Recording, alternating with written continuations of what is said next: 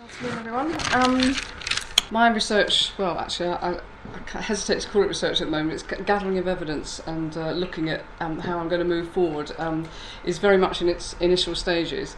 But it's actually been quite gratifying listening to the findings in the earlier presentations that mirror my findings at present. So I'm interested in the specific context of initial teacher education, because that's where my role is. So I want to know what the impact of international experiences is on recruitment and employability, but also referring to the broader meaning of education. Does that support its development? So just to tell you a bit about me, I work in the Faculty of Education and Theology at York St John University. I'm a senior lecturer in primary education. Prior to that, I was in school for 25 years. Oh my goodness. My background is actually in languages. My degree is in French and Mandarin, so I've always had that kind of international bent. And when I was in school, I taught children languages long before it became statutory, only this year actually. And I also took children abroad on a regular basis. So, you know, it was quite kind of groundbreaking in my time when I was in school. And currently I lead languages within initial teacher education and also the international aspect. I was given the role of Head of International Development because it's grown so much in the time that I've been doing it, and they thought they ought to call me something different because I was doing lots of international things, so that's quite nice really. It's actually been quite difficult to convince my colleagues of the value of international opportunities, and the convincing really has been done by the students through the various routes within the university. My concern, particularly with undergraduates, is that they come from school and then they come into university and then they go into school again, and they don't have that kind of broadening of education and life experience. So I think it's really important that we offer those opportunities for them. And that combined with, shall we say, the narrowing of the national curriculum and the focus on testing and all sorts of things, necessitates, I think, a much broader view of education generally, and I think international opportunities give that to students. So I think things are changing, certainly in schools, because they've got to teach languages now, so they've got to have more of an international dimension. And I do think that although the curriculum is still crowded and you still hear comments about, you know, lack of subject knowledge and all the arguments in relation to teaching languages, it is becoming certainly more prevalent. So just to tell you a bit about what's been happening really. It started with, a long time ago the government actually gave funding for sending students abroad. It was about 6 years ago, and it was part of the initial teacher education programme. And students could go, we had bilateral agreements with countries in Europe, and we could send students for 4-week placements, fully funded.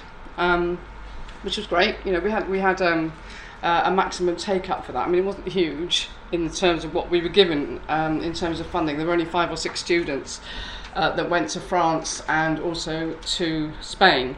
But, you know, it was enough to, you know, get them enthusiastic and for me to talk about it. Also within our programme, we've got something called SOTS, which is setting other than schools. So our students have to undertake a compulsory placement in an environment where children learn outside of the classroom. So with my international kind of bent, I thought, well, this would be really good to extend this internationally. I also had students coming to me saying, well, you know, we want to go abroad, but we don't speak any languages, so, you know, what can we do? So I started to develop other opportunities in English-speaking countries such as America and Australia. Not just within the museum type of setting. When I talk about the learning outside the classroom, I mean places like museums, art galleries, residential, sports residentials, those kind of things. But also, I've developed placements in international schools, which again is, you know, not so daunting for students that don't have a language, because they were schools that deliver the curriculum in English, so they felt quite happy about doing that. And alongside that, we've got the semester study abroad, so it's not a year within our programme, it's just a semester. But it's become popular. It's not nearly as popular as a short-term placement, so that's why I was interested in what both of you were saying about the impact of short-term placements actually being just as great as the long-term placements, because that is definitely what I find. And students feel, as I said, less daunted about going on a short-term placement. They feel it's within their reach financially as well as academically. There's a huge range of settings that the students can choose from. In Europe, as I said, in America, in China, in India, practically anywhere really they can go. So I've developed these over 5 or 6 years. And it's very interesting to see why they choose a particular country, but I'll come on to that in a minute or two. Just to give you a bit of an idea, I mean, I haven't got many diagrams, I'm sorry, it's more kind of me talking to you, but I'm looking at the development of their personal skills, and I know that you both referred to that. There is a huge change in lots of students when they come back from an international placement in terms of confidence, both personally and professionally. One of my students, just to give you an anecdote, one of my students this year went to America. I promote the international things quite heavily, and I sort of sent out an email as a last call, for students to take up a placement. And she emailed me back straight away. She must have seen the email and just immediately responded. And it was to go to Washington to the International Spy Museum. So I kind of sensed that I needed to tap into this, so I responded immediately, and then we had this flurry of emails for about half an hour, and she ended up booking the flights after half an hour, and she was going to go. When I went to see her in America at the placement, she told me, and I didn't know this, that she had really extreme anxiety issues, which I had no idea about. And I think she challenged herself to do this, and when she actually got to America and was in the setting and had coped with everything, she was a completely changed person. And she said to me, I've done this going into my final school placement, no problem, doddle, I'm just going to be able to do it. So it had a huge impact on her personal development. So that's just one anecdote, but there's actually quite a few like that. I want to track the whole thing really, from when they decide to go abroad and the preparation of that, and then when they go into placements, into the international placements, and when they come back from their international placements, the impact that has on their subsequent professional placement, and then again into their NQT year, and then into their working life. I want to see how those opportunities affect them, both personally and professionally, because I think there's a huge opportunity here to see, actually, gather that evidence. I also obviously want to look at the recruitment and employability, and I've talked about the choices as well. Just to have a look at that in a bit more depth then. I think the challenging perception of self is a really interesting notion, because they might think that they could do something, but when they go to another setting or another kind of environment, actually they realise that they can't do this, and there's lots of things that they've got to draw on. And I think that develops their understanding of themselves and also their professional approach to things. Obviously, if they're going into another culture, they're developing, hopefully, more tolerance, and that's what you want. I mean, in this day and age, we need that more than ever, don't we? So I think, again, that is a very important aspect. And the evidence that I've collected in terms of conversations and interviews over the past 3 or 4 years demonstrate that, I think, very effectively. But I haven't got a table to show you, but I will have when I publish my research. In terms of their professional skills, working in the wider context and working with a team that they're not familiar with in a setting that they're not familiar with is obviously going to help them in terms of their confidence. I want to know what kind of impact that has in the classroom when they come back. Are they actually thinking, well, I've done this, therefore I can do this, and use their initiative in lots of other different ways, and not be afraid to develop new initiatives in school, because again, that can be quite daunting. Does it have an impact on the children's learning? That's a key thing, obviously, in my area. I want to know how they impact on the children's learning. Do they actually transmit that increased tolerance to the children in the way that they teach and the subjects that they teach? Do they motivate the children more in that kind of regard?